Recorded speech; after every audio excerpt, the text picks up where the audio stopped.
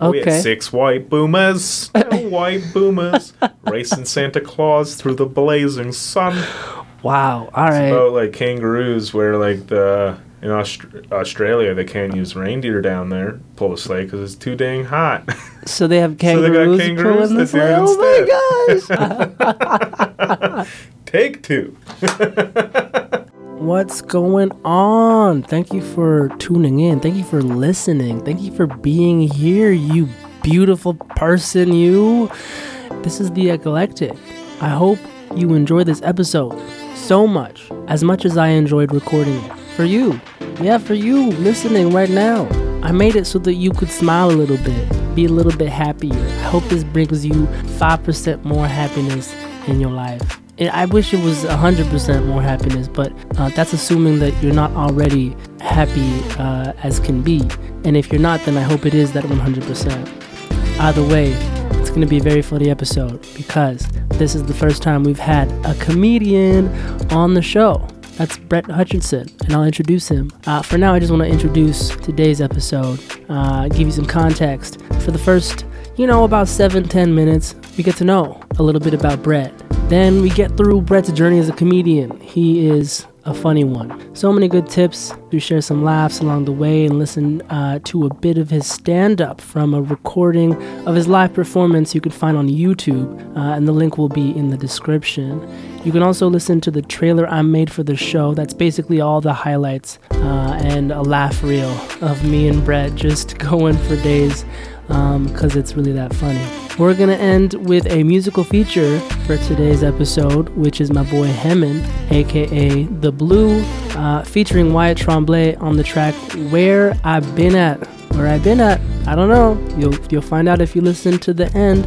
You can check out their music video on YouTube and stay in the loop if you follow them on Instagram. That's The Blue XO on Instagram and Wyatt Tremblay. And that's all I got to say right now. I hope you enjoy what it is to come. And thank you to Joel for making this dope beat. That is our new intro song. Without any more delay, here is a bit of laughter and joy in your life.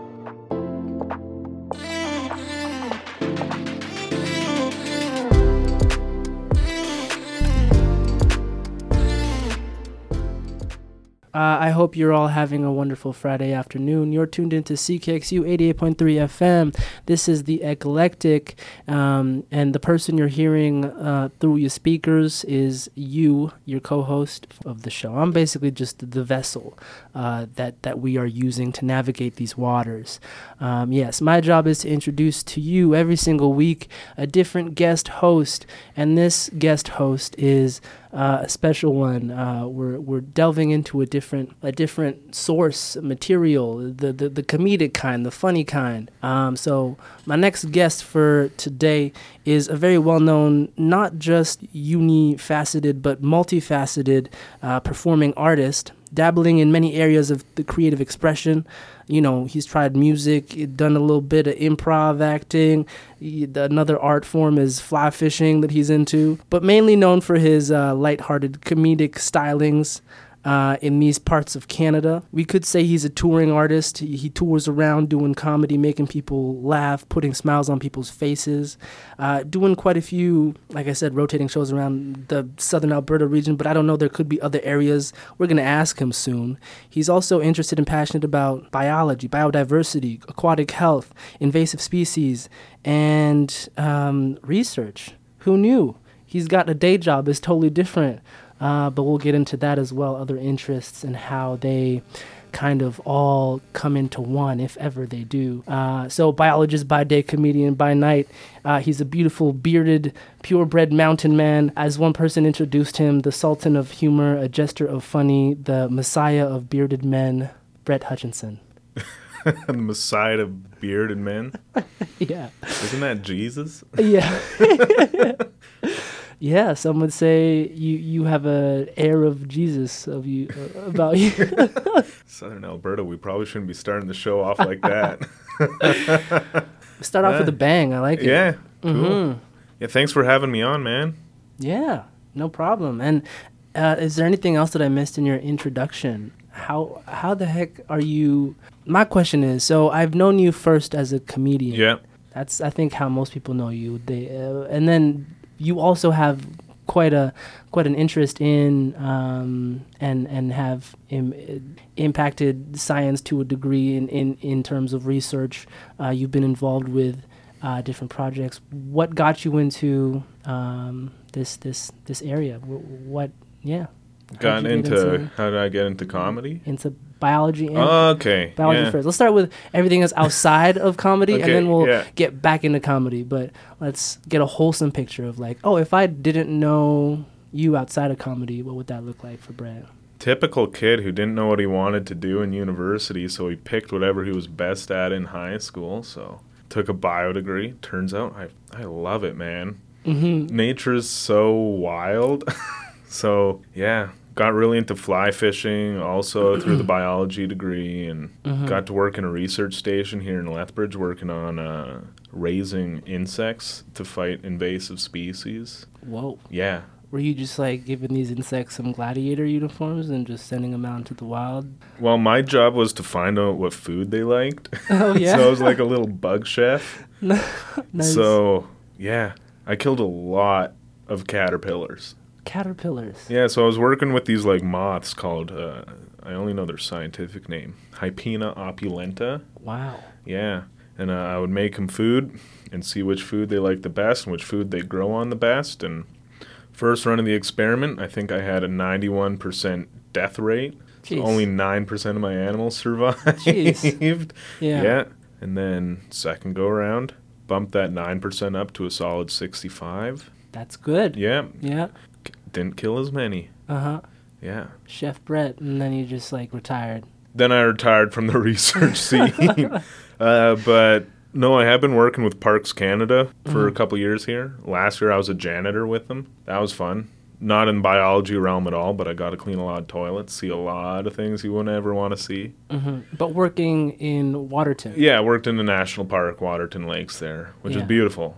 Beautiful. When you get I would love to live in the mountains. Oh, it's great, man. Yeah. Where like you don't have traffic jams stopping you from getting to work on time. It's like a herd of mountain goats just sitting in the middle of the road. Mm-hmm. Deer just flocking in front of your, driveway, your car, and you gotta. Yeah, well, sorry, man. I'm late for work because there's a bear outside my door, and I just really don't want to bother him. Mm-hmm. Yeah. That's amazing. And so, did you also grow up in Fernie? Is that right? No. Spent some time I there? spent a lot of time out there. My folks had a place out there. They bought a place out there in 1999. So since then, been spending every weekend out there.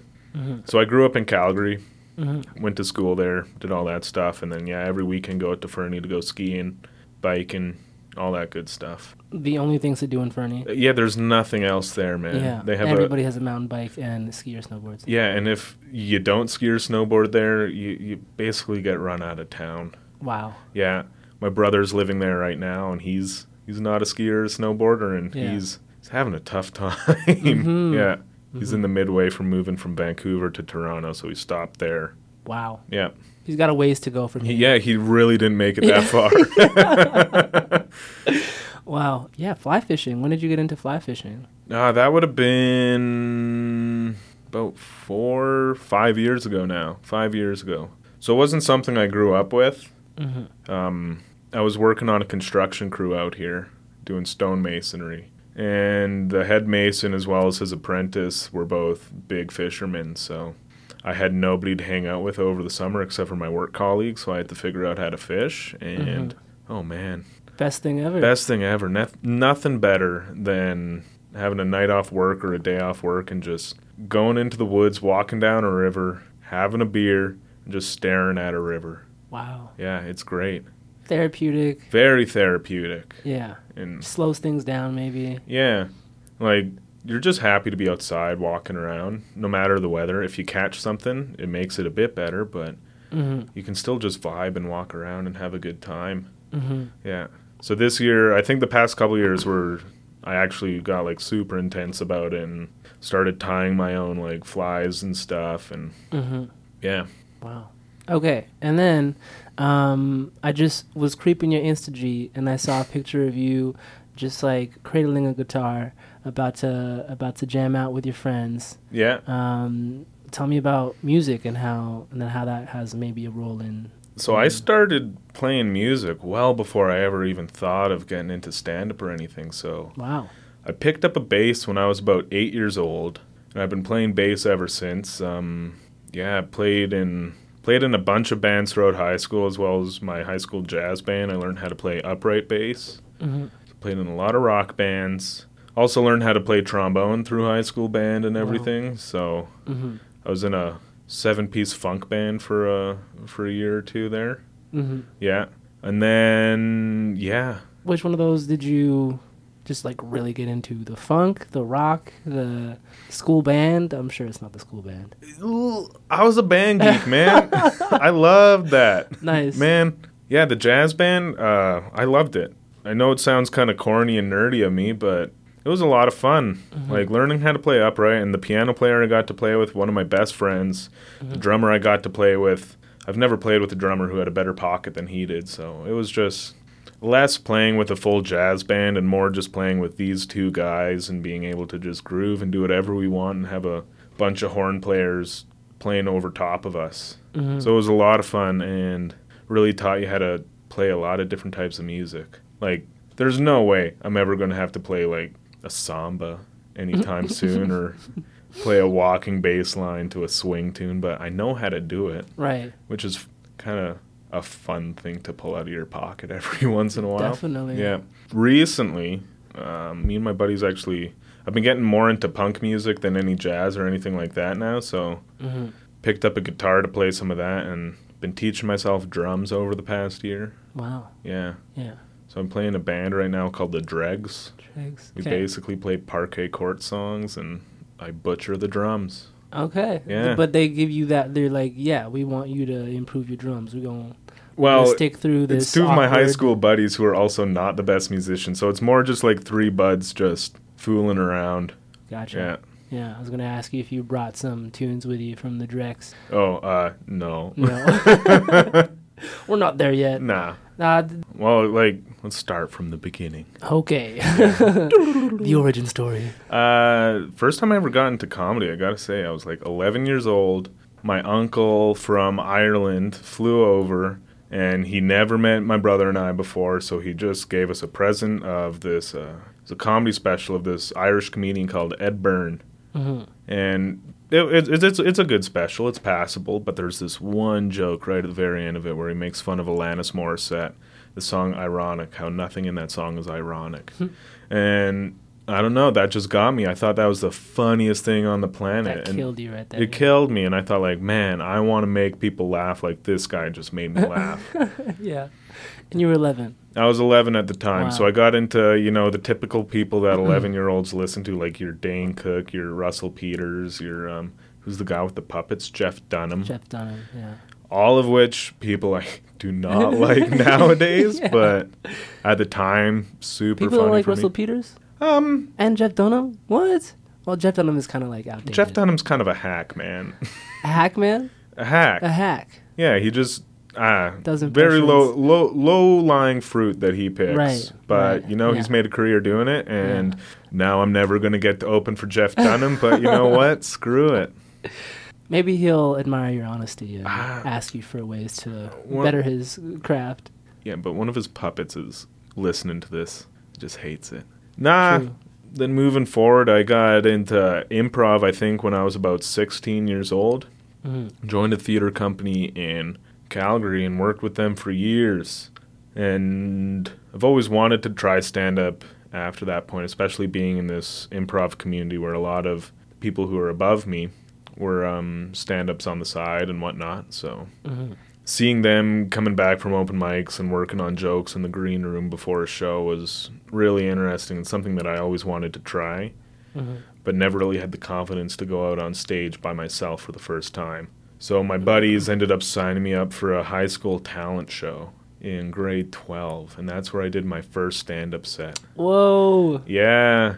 In front of your peers? And in front of my peers, in front of my parents, teachers, everything. Yeah, it was great, man. Yeah, was it great? Well, like, you've done a set before, right? Yeah. So, like, coming off your first set, you always feel like, oh, yeah, that was the greatest thing on the planet. Right. And you think you're untouchable. And yeah. So you had a good reception. I had a decent reception. I wouldn't call it a good reception. It was decent. But at the time, that's the first time you've ever been by yourself getting those big laughs. And it's addicting. Mm-hmm. Definitely not the best show I've ever done. Oh, did you re-listen to the tape? I didn't have a tape, but I talked to my buddies afterwards, and they had some. They were brutally honest. They were brutally honest, which totally fine with me. Yeah. Hurt me at the time, but it's all good. Yeah, I think you got the perfect amount of like reinforcement on both ends. You need to be humbled a bit, so that you can actually go back and rewrite a joke so it's better. But you also need those laughs on the first time to actually get you going back. Definitely. Yeah, and then moved out to Lethbridge about a year after that, and it was tough starting stand-up in Lethbridge at that time. We had we had no comedy open mics. We didn't have the comedy club that we had. It was me and 2 to 3 other guys who were just stepping in on music open mics, telling a few jokes, getting heckled, and then leaving. Mm-hmm. And these were the same guys from high school that you were working with? No. So they both went through the Lethbridge University here, and both since moved on. Connor Christmas, you know him, and Solly KP. So the 3 of us kind of all started doing stand-up and whatnot at the same time and moving through. How did you connect with each other? So, funny enough, Solly and I went to high school together. We didn't really hang out much in high school, but then, like, you move to university and find somebody that, like, you went to drama class with, like, sweet, let's hang out. And yeah, we did a lot of improv together in high school as well, so it kind of just made sense to start doing this together. And Connor, I did meet him in an improv tournament in high school, but I hadn't seen him until it was the Halloween Cabaret in my first year of university up at the zoo. Yeah. I was blackout drunk calling him Konar Santa all night. And he gave me his number. Nice. Yeah. And yeah, after that, we just been doing comedy yeah. So it's crazy how like it was just 5 years ago that literally went from not even having an open mic stand-up. Yeah. To now being a monthly thing, and in fact, weekly or bi-weekly at the new comedies. It's weekly, yeah. John Pogo's club that he's got, Good Times. Good Times. Yeah, he runs a lot of shows there. He's got music going on there now too, but I think it's every Saturday night he's got a headliner doing 2 shows, and yeah, he's really liking what that club is doing to the Lethbridge comedy scene. Getting a lot of people constant stage time, which is a huge thing. Yeah. But moving forward, I think I did most of my stand-up through university because I just had access to the open mics here. I had access to facilities that let me put on my own shows, such as places like the former Club Didi, or Didi's Playhouse, as they call it now. They let Connor and I produce a lot of shows through them, which was a lot of fun. Got the Owl open mic, which was monthly. Got to do that every month, and there was a period of time where there was about 3 or 4 open mics happening each month in town, and a crew of us would drive out to Medicine Hat every month to do some shows. And yeah, that's a lot of commitment. See, like, at what point did it go from like, yeah, we're just doing this for fun, to like, okay, let's go out of our way, let's plan our lifestyle around, whenever open mic nights are? And when was the first time you like approached an event, or maybe the zoo was it, that you asked to do a performance? I never really asked to get a space. Give me the mic. I never really asked. I would always get asked to tag along. So I was never the person really promoting and pushing to have these shows. I was always the guy like, it'd be great to have Brett on board. Oh, nice. So there was a show at the first time I ever actually got asked to go to a meeting to help pitch a show to somebody. It was at a place called the Smokehouse, and they didn't take the show, but it was a nice meeting to have, to sit down with an actual bar owner to see what they wanted out of it. And then after that, people just asked me to like, hey, do you want to help me put this show on? And like Connor Christmas, we produced this show for 2 years called D's Nuts. Oh, nice. Yeah. which was essentially a improvised stand-up show where we got a bunch of improvisers from town and comedians in town who would we'd make up topics beforehand and put topics on a screen, and they'd have to make jokes about a topic. Oh, it's like improv. Yeah. Improv comedy, yeah. So we did that, and because he was interning at Club Didi at the time, it was easy for him to get the space, and he just needed the help of somebody to host and help do the logistic work behind the show, and that's what got me into that. But the first actual show that I got to produce that was all me was honestly this summer in Waterton. Ooh. Yeah, I approached a bar there saying, like, we should do a stand-up night. And they were like, yeah, that's a great idea. We've never done one before, so you do everything. The first ever. Yeah, so... That Waterton has ever had? I'm not sure if that they've ever had, but the first one they've had in years. Mm-hmm. So we did it at a pizza joint there. Sold out, 75 people came. And wow. Yeah, that was honestly probably like the top 3 shows I've ever done. Wow. Just in terms of energy and just how much fun it was overall. Yeah. I was just hosting it, so I didn't really get to do a full 20-minute spot, which is fun, but 5 minutes at a time, just... Yeah. And you found people to perform? Oh, yeah. I didn't take locals. No. No. There's like 40 people that live there, and I'm not giving one of them a mic. Yeah. No, I brought in 2 comedians from Lethbridge, John Pogo and Lakshgeet Gill, as well as 2 comedians from Calgary, Connor Christmas and Brad Trousey. Mm-hmm. Yeah. Wow. Great energy. What makes a good crowd? Makes a good crowd. Just willing to listen. Like a crowd that listens, like even if they're not laughing, but if they're quiet. Like you can tell you have a good crowd where you're getting the laughs, and then you hit kind of a more somber point in your set where you want them to listen to every single word that comes out of your mouth. And if you do that and you stop and you hear nothing. Pin drop. Yeah. That's beautiful. That is the best audience you can get because every single one of those people is listening to what you have to say. Mm-hmm. Yeah. Hecklers. I love hecklers. You love Some hecklers? people hate them, but I think it's the improviser in me that really learned to just love them. Yeah. I remember my first heckler. I was, oh man, did it destroy me. Oh no. I was doing a music open mic at, what's the bar at the Lethbridge College called? I think it's called like the Den or something. I don't know. No idea. Yeah. I don't know. Okay. I'm situated. I know where I'm at. So you're there, and I was telling this joke. It was this bit that I don't do anymore because I realized it was very factually incorrect. Just not a well thought out joke, but I got heckled for it because the fact that I was using was wrong. And this guy roasted me, and like, good for him. He pointed me out and told me I was wrong, like, right on. But when you've only been doing stand-up for about 3 months at this point, you were new. Man, I was super new. Oh no. And that devastated me. And I think the other guys that I was with that night also had really bad sets. So we all went back to my house and all just got liquored. Yes. Because we felt very bad. I was going to say, what do you do after one of those bad nights? You get drunk. You get drunk? Yeah. Yeah. Like, there's nothing you can do. Drink to forget? You had a bad set, so yeah. Either you let it just take over you and you never do it again, or you're like, okay, well, we got to get better, but I really don't want to get better right now. I just want to forget about what I just did. Yeah. So that first year, there was a lot of nights going home and having a few wobbly pops. Yeah. Wow. Yeah. And you said that the one that you just planned, the Waterton event, was top 3. What were your other 2 that you did that was amazing? Well, this We're Not Special one, the special that I have on YouTube, that was a super, super fun show. Yeah. First time I ever got to do 30 minutes. Like I was saying, having an audience that's quiet and will like eat every word out of your hand, that was exactly what that audience was. I was there. I was munching. Yeah. I was eating. Yeah. Yeah. It was...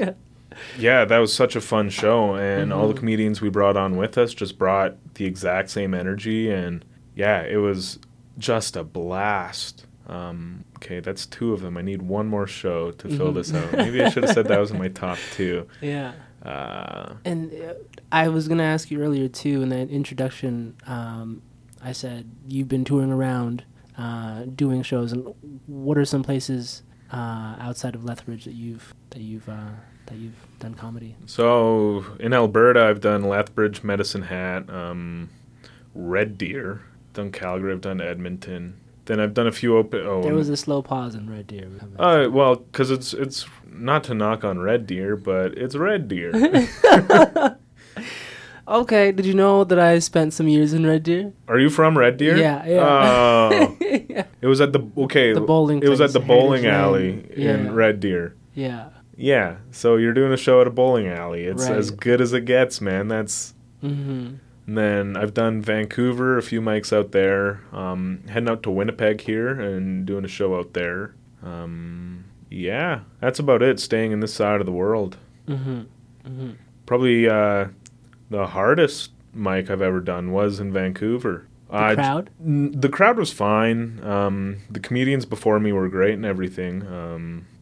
But just like some mental stuff going on at the time, it really shows that you need to be in the right mental state to actually do a show. Mm-hmm. What had happened before my set was a friend of mine showed up to this show and was very drunk and started heckling the comedians on stage. Mm-hmm. And I was already seen to be with him. So right there and then, all the comedians hate me because I'm with this heckler. This heckler ends up going into the back of the room and starts to yell at the host of the show. No. Yeah. So eventually, it's right before my set. The host of the show, like visibly like furious and shaking, comes up to me and says, "You have to go throw your friend out of the bar right now, or else you're not going up." Oh. So I had 2 minutes to go into the back of the room, tell this guy like, "Yo, get out of here," and he starts screaming at me like, "You've embarrassed me in front of my friends. No. You need to get out of here." Oh, no. So after throwing somebody out of the bar and then going on stage, like, I'm trembling. I'm not an angry dude, and I don't like to throw out anger in my stand-up. I'm a very, like, fun-loving, goofy. Yeah, yeah. And so just having that type of energy and emotion inside of you is very hard to get into the character that I was supposed to get into. Right. So that was definitely the hardest 5 minutes of stand-up I've ever had to do. Mm-hmm. Yeah. Mm-hmm.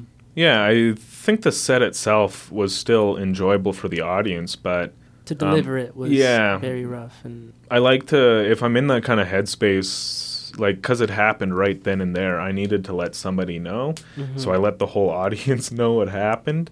So at that point, even the comedians were on my side at that point, like, thanks for throwing him out, like, we get it's not your fault.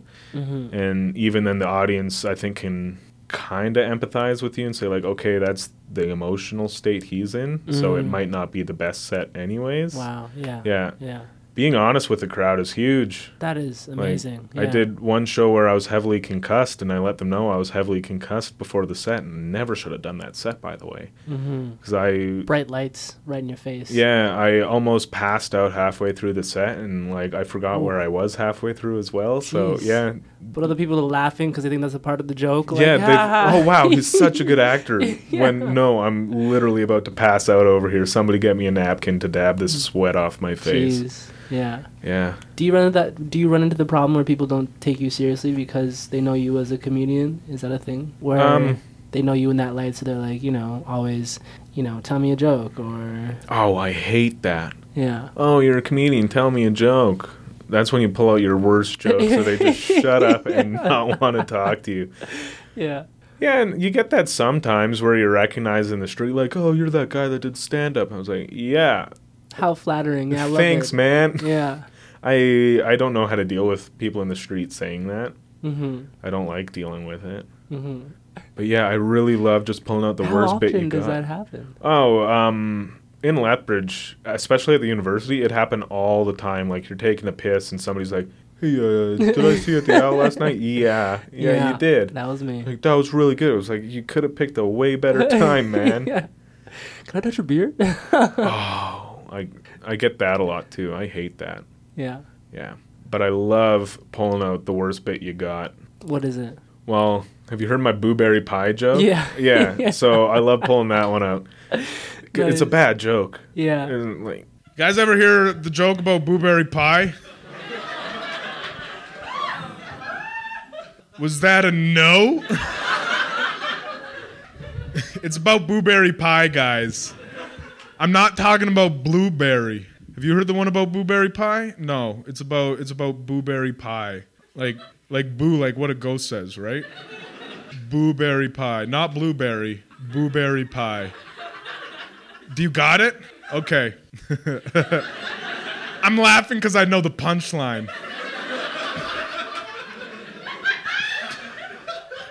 What's a ghost's favorite dessert? You've heard it before. You lied to me. Okay, I got another one for you. I bet you haven't heard this one. What's a ghost's favorite pastry-influenced cover band? 21 Blueberry Pilots.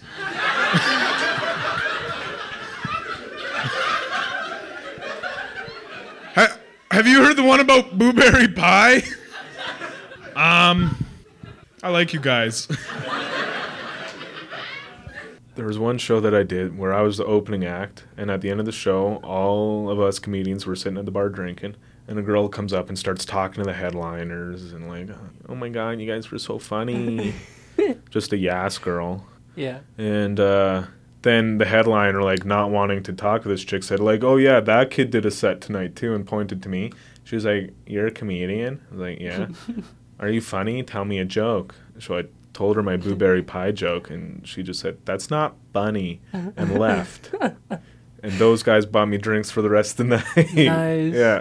Nice. So that blueberry pie joke, it's pretty funny, but context is everything. How you say it, the delivery of it. I'm sure if you were to tell it, like, just, on the street, tell me a joke, blueberry. People would be like, what the heck? What's wrong with this man? Yeah. Right? How is it that you do you spend too much or time like thinking about the order, structure, the semantics, do you get nitty gritty like Seinfeld does, and he's a mathematician when it comes to like how, by mathematician I mean like a wordsmith and the very I never write any jokes down. No? Like, I write premises down, but no, I definitely don't wordsmith anything. I think charisma and the way you deliver something is everything. The energy that you have towards a joke, you could be saying nothing. Mm-hmm. And it could be the funniest thing in the world as long as you deliver it like you believe it's the funniest thing in the goddamn world. Mm-hmm. So, like, the blueberry pie joke, it is, if you said it blankly with no expression or anything, it's not funny. No. No. Yeah. But if you fully get into it and you fully think it's the greatest thing on the planet, that can make such a big difference to a set. Really, really stupid joke. But once again, delivery is everything. If you just really get into it, you can get people to laugh at everything. And people want to come out there and see somebody having fun, goofing around, and having a good time. Mm-hmm. So if you look like you're having the ball of your life, chances are an audience is going to pick up on that energy and want to reciprocate with that. Mm-hmm. They want to have as much fun as you're having. Mm-hmm. And you do a good job with this. Your character that you were talking about earlier, happy-go-lucky, everything is good. Like the delivery, the tone, that's definitely so important in terms of like, who you are as well on stage. How did that character come about? Is that something that naturally happened?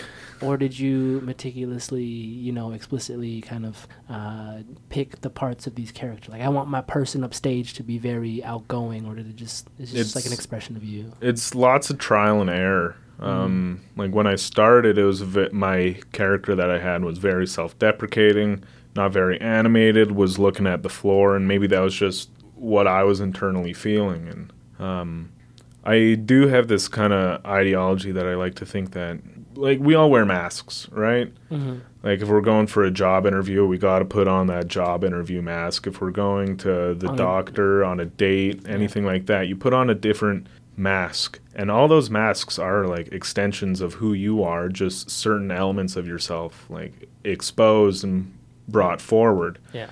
So once I kind of got that idea around me, then you just find what you think is funny and try to bring those characteristics out. So just, for me, bringing out a goofball who doesn't care what anybody thinks and having that energy and bringing that to the forefront and really getting into that kind of took away a lot of the stage fright and a lot of kind of the fears that I had going on stage and gave me a new sense of confidence up there. Mm-hmm. Yeah. Mm-hmm. If that makes sense. That makes a lot of sense. Yeah, for sure. So it's just like an expression of this facet of your whole being. Yeah. Like it's you embellished in this goofball role, and it fits your script, like it fits your jokes. Like if you were in the older you kind of vibe, self-deprecating, whatever, I'm sure your jokes would have more fit that style. Yeah, my that joke character. writing has definitely changed since I got on a new character. And like even within my sets, it's fun to play with different characters. Like I got my goofball guy who will talk about birds for 5 minutes, and then you kind of take a serious twist and start talking about something with a little bit more substance, and being able to switch between those two characters. I think that's where improv really helped me with stand-up, was being able to find these characters, being able to find what makes them tick and really get into them and switch between them, I guess. Yeah.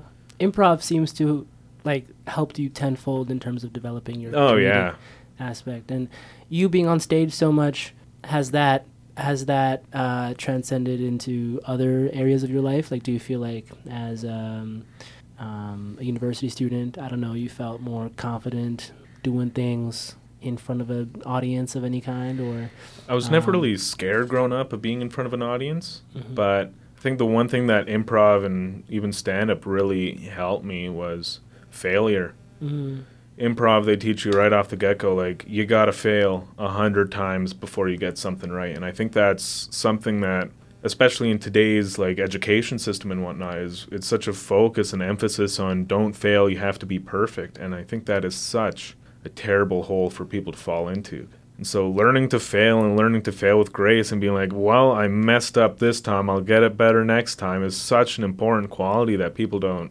catch in on. Like baseball players.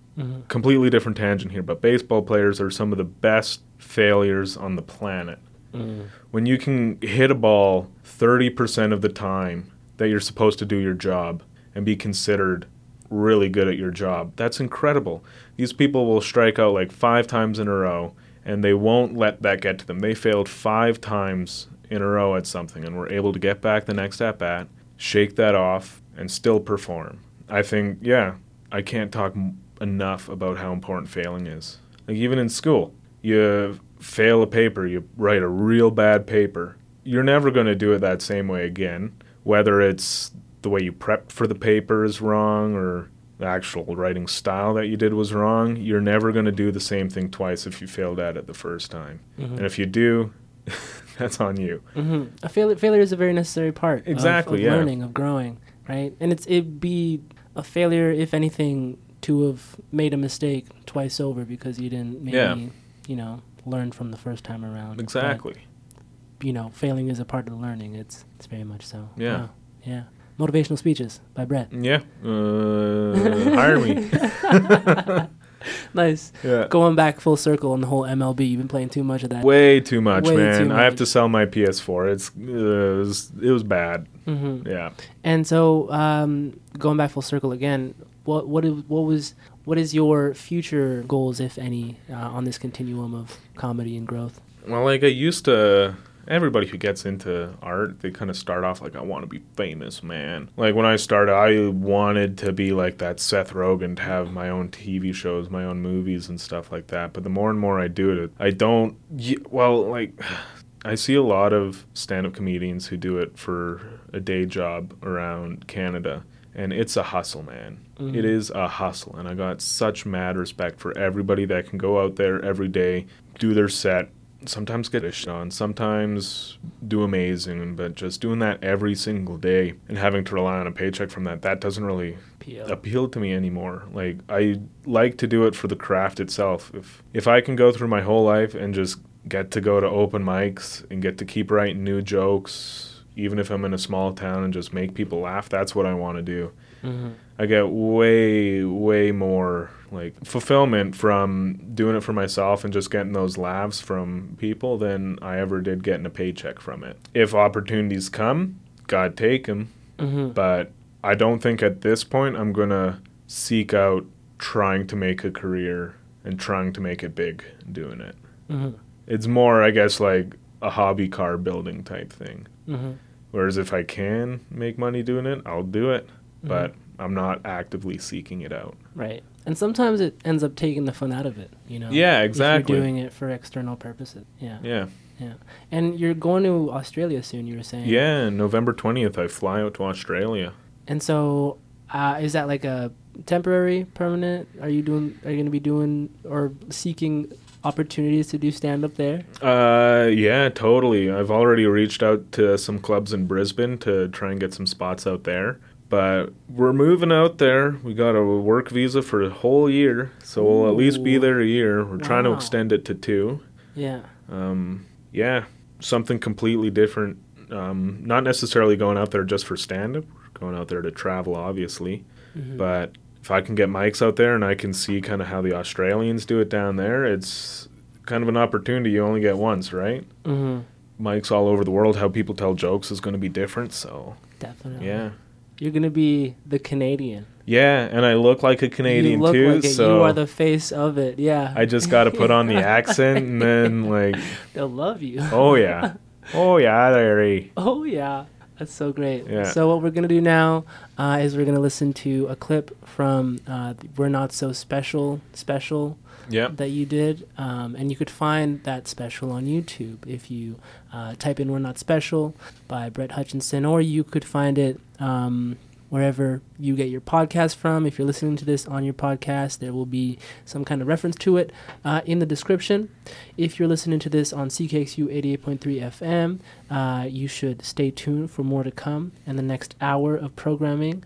However, if you do want to take this from the radio to the podcast, I'd recommend it because there will be exclusive content, stuff that I don't have time to get to here on the hour, but there is more time on the podcast platform. Literally everywhere you get your stuff from, wherever you listen to it, I'm there. Y'all know about hurricanes? Hurricanes are kind of bad news. Lots of people die because of hurricanes, and I feel like most of those deaths we can probably like circumvent. We don't like half those people that die in hurricanes. We don't need them to die. I'm good. Like I think we name our hurricanes wrong. Like I think that's the main reason people are dying from hurricanes. Hurricane Katrina. All Katrina sounds like is some sort of, like, sultry Caribbean princess coming to the Gulf of Mexico strictly to get you wet. I want to be there for that. I wouldn't leave New Orleans. I'd stick around. Hurricane Sandy. I know a 60-year-old lady that whenever I'm, like, she was my neighbor, and whenever I came home for the holidays, she'd always invite me over for grilled cheeses. If I heard Sandy was in New York, yeah, I'd be there in a heartbeat. So many deaths that we don't need. We need to change the naming system of hurricanes.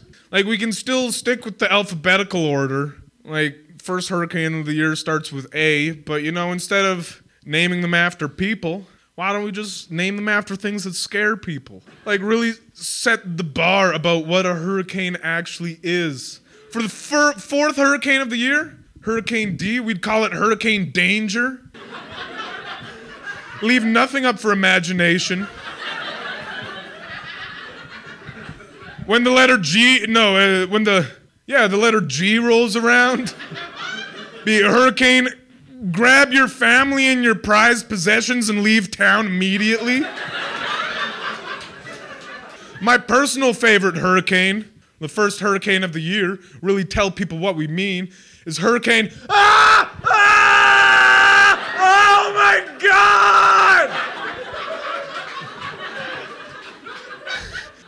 God! Nobody would stick around for that. Take 2. That's hilarious. Welcome back. I hope you've enjoyed the stand-up comedy snippet that I pulled off of Brett's video on YouTube. You could check out. He talked about hurricanes, and then after that, you probably heard a song. The song you heard was Wake, Bake, Skate. Walk us through Wake, Bake, Skate. It's by a band I really like called Fiddlar. It's an acronym, actually, for F it dog, life's a risk.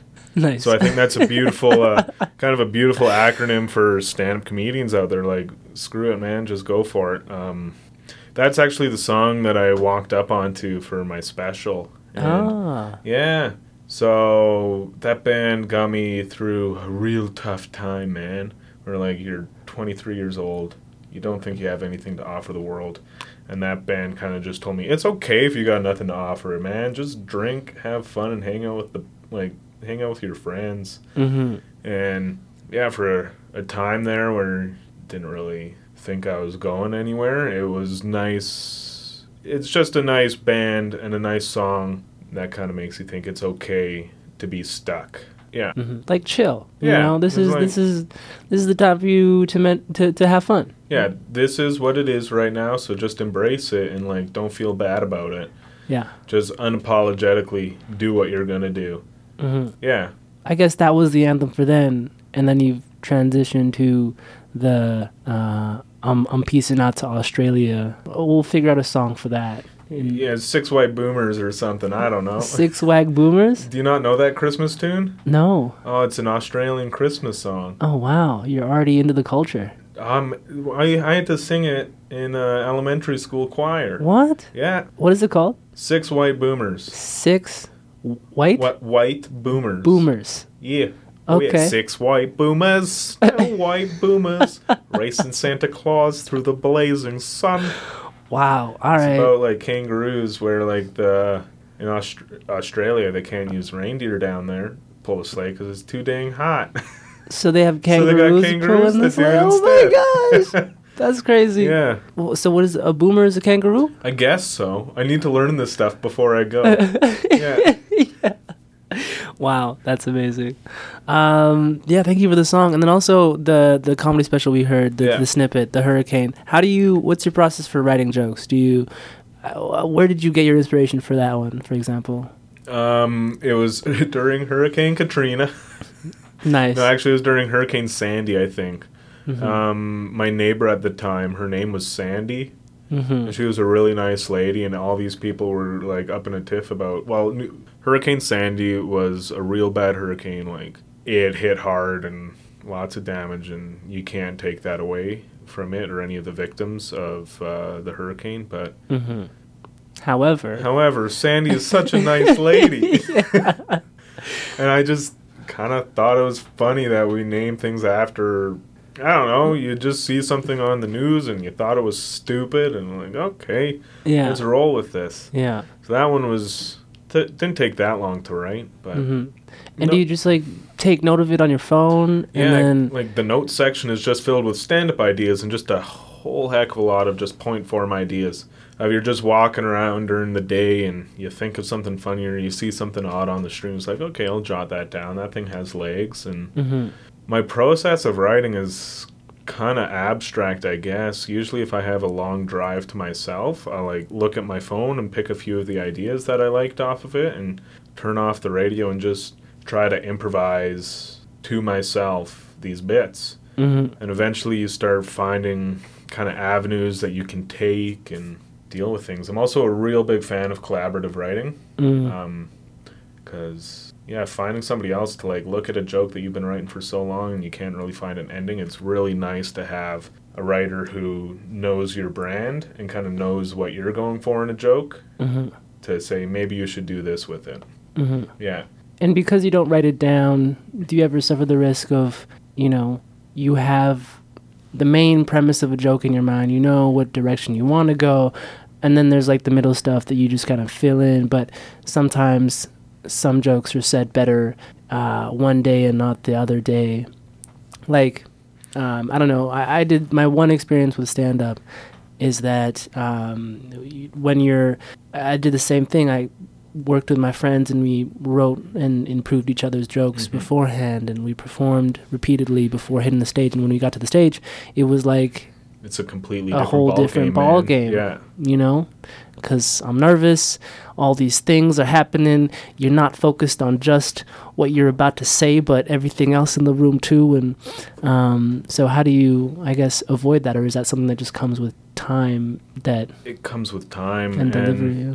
I don't think it's something you have to avoid. I think it's something you should embrace. Embrace the room. Embrace the fear. I totally forgot where the question started with, but yeah, just embrace it, man.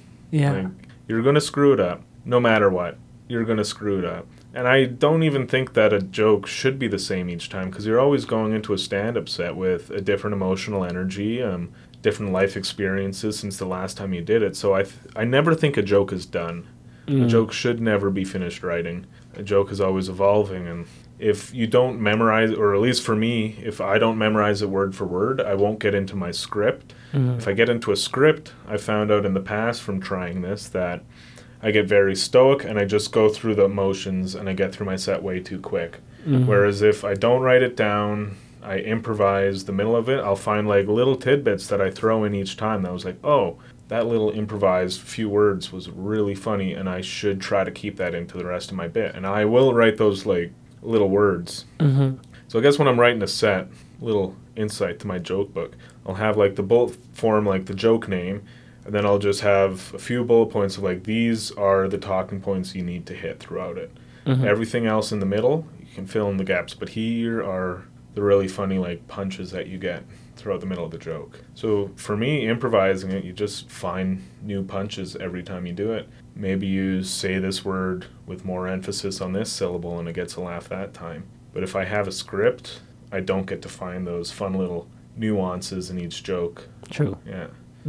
And even going back to music and the musician in me, words are rhythms, and you can play around with how you just throw those rhythms out there, and it could be a lot, at least sonically more pleasing for an audience to hear this set of words right next to each other. If that makes sense. Throwing in alliterations. Alliterations are funny, and getting those syllables all lined up is auditory pleasing. Yeah, it's a playground. The stage is a playground. You just got to act like a kid. Nice. Yeah. That's very poetic. And so, last thing, leave us with some advice for the beginning comedians, people that have ideas, they have jokes written down, but they are, struggling to find the incentive to go out there to do it. Thing. It's really easy just to tell somebody go out there and do it. Hey, just do it. Yeah, buck up and do it, man. Giving you permission to do it. But I hate that because no, you need to know that you're gonna suck. You need to know that you're not gonna be good at it, and that is totally okay. If you were good at it the first time you went out, then there's something wrong, and you need to embrace that failure, like I said, but at the same time, don't let that failure make you quit. If you think you're funny, if you have a sense of humor, somebody else out there shares it with you. So whether it's getting up there failing, realizing the way that you wrote this joke isn't funny and needing to go back and rewrite it, do it. But you won't know until you take that shot. And even on top of that, with PC culture and everything happening nowadays, people are worried about being offensive and stuff, and just now here's where I would say just do it. Just don't be offensive, guys. Every joke you can talk about it, but you need to be smart with how you approach subject matter.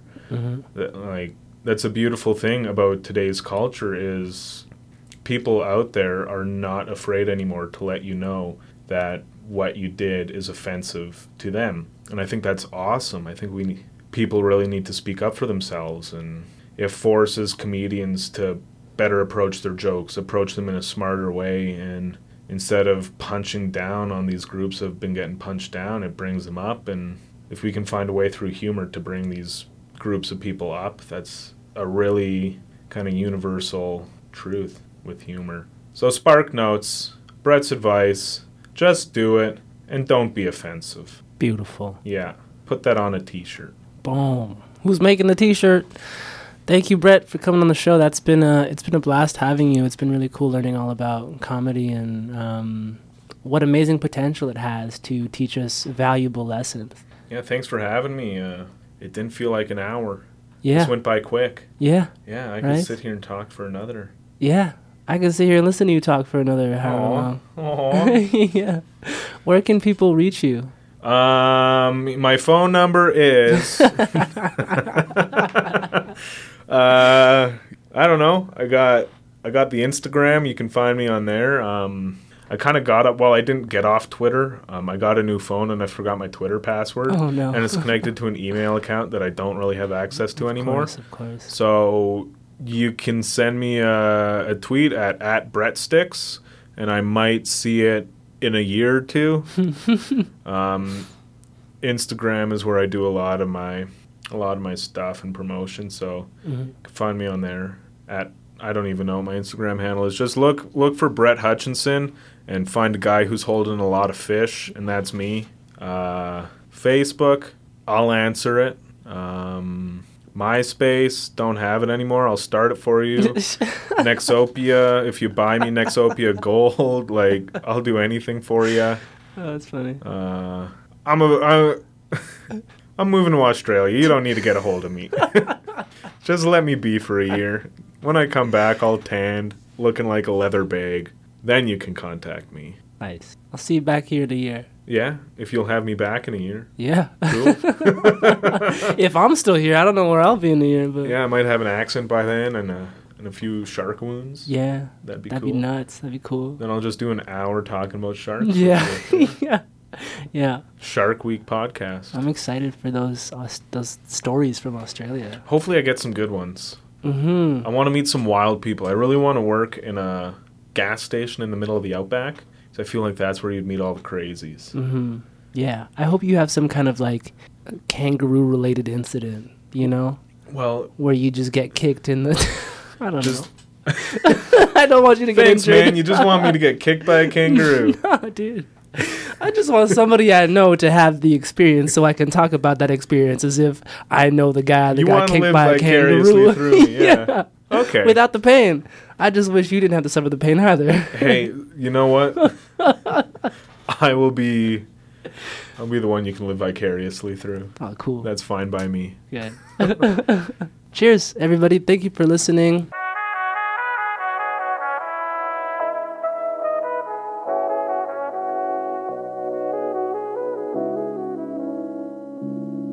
Slapping hands on the road, yeah, that's where I've been at. Screaming fans at the shows, you know, that's where I've been at. Sleepless nights come and go, yeah, that's where I've been at. But I'll never forget all of the places that I've been at. Where you been at, where you been at, we've been waiting to know. Where you been at, where you been at, we've been waiting to go. Where you been at, where you been at, we've been lined at the show. Where you been at, we've been waiting to know, yo. I spent long nights with no sleep writing new songs to new beats, but all that's got me are baggy eyes and empty loose leaves. Wondering if this is best for me, but said, nah, screw it. Like Nike decided to just do it. Just do it. Man, I try my best, I admit it. I'm dropping the verse and they all turn to critics. They sound like the witch of the West, man, they wicked. Come with it or quit it. Hands up in the air like it's Quidditch. Trying to put words together like a game of Scrabble, but they say I dabble. But it's easy to horse around when you sitting in the saddle. Am I next up? Destined for greatness and seeing the fruit of my passion? Or just another black kid who's good with the adjectives? Like, what am I doing? These questions of mine just fill up my brain. Getting accustomed to nights and lights and frights and 2 minute sleeps on the plane, man. People are saying the hype should be bigger and I should be known like common sense. But unfortunately, you can't make a living off of high fives and compliments. Like, whoa, I ain't ever holding back. If they wonder where I'll be, tell them the top is where I'm at. Slapping hands on the road, yeah, that's where I've been at. Screaming fans at the shows, you know, that's where I've been at. Sleepless nights come and go, yeah, that's where I've been at. But I'll never forget all of the places that I've been at. Where you been at, where you been at, we've been waiting to know. Where you been at, where you been at, we've been waiting to go. Where you been at, where you been at, we've been lined at the show. Where you been at, we've been waiting to know, yo. I keep running with these 2 feet. Whoever thought I'd turn a profit out of loose leaf? Everyone's like, who's he? The name's Blue Sea. Gather round and we can all kick it like Bruce Lee. All they wanna do is get lit, take hits, wanna fall on my juice, get paid to the spit. They're chasing that life and I'm not one bit, makes me wanna back up or just quit. Life's throwing me a fastball and I ain't gotta make it. So you can't wear the shoe if the size don't fit. They place me and rate me but can't ever face me. I'm born to be great and y'all here just to hate me. T with Tanatsu and Toby and I started the group when we thought we could fly. Real talk, try to cut our wings, but me, I'm stuck in the sky. Said I'd make it to the top, they said that's absurd. But like alphabet soup, I'ma make them eat their words. Word. I guess that's how the cookie crumbles. Talking smack, don't mumble. Running with me, please don't stumble. Cause even boulders, they turn to rubble. Kings, they often struggle. Trying to stay humble, avoid the trouble. Slapping hands on the road, yeah, that's where I've been at. Screaming fans at the shows, you know, that's where I've been at. Sleepless nights come and go, yeah, that's where I've been at. But I'll never forget all of the places that I've been at. Where you been at, where you been at, we've been waiting to know. Where you been at, where you been at, we've been waiting to go. Where you been at, where you been at, we've been lined at the show. Where you been at, we've been waiting to know, yeah. Marty McFly mode, the future is the present. Infinite time zone, no need for reminiscing. Ain't no disrespecting, homie, just check the message. Know the places that I've been, then you know I'll be a legend. Trials and tribulations, felt the burdens of the pressure. Tired of contemplating, time to give it all my effort. Blue gave me 16 measures to make the crowd go vicious. And if I miss it, I'll be gone in a minute. And my kick game got me shooting flames in your system. Trying to focus on my family, but I'm no Peter Griffin. In today's day and age, feels like something is missing. Time to embark on the mission and reconnect with the children. Whoa, Wyatt Tremblay, spitting flames like a flambe. Flash running laps when I'm rapping, I do it promptly.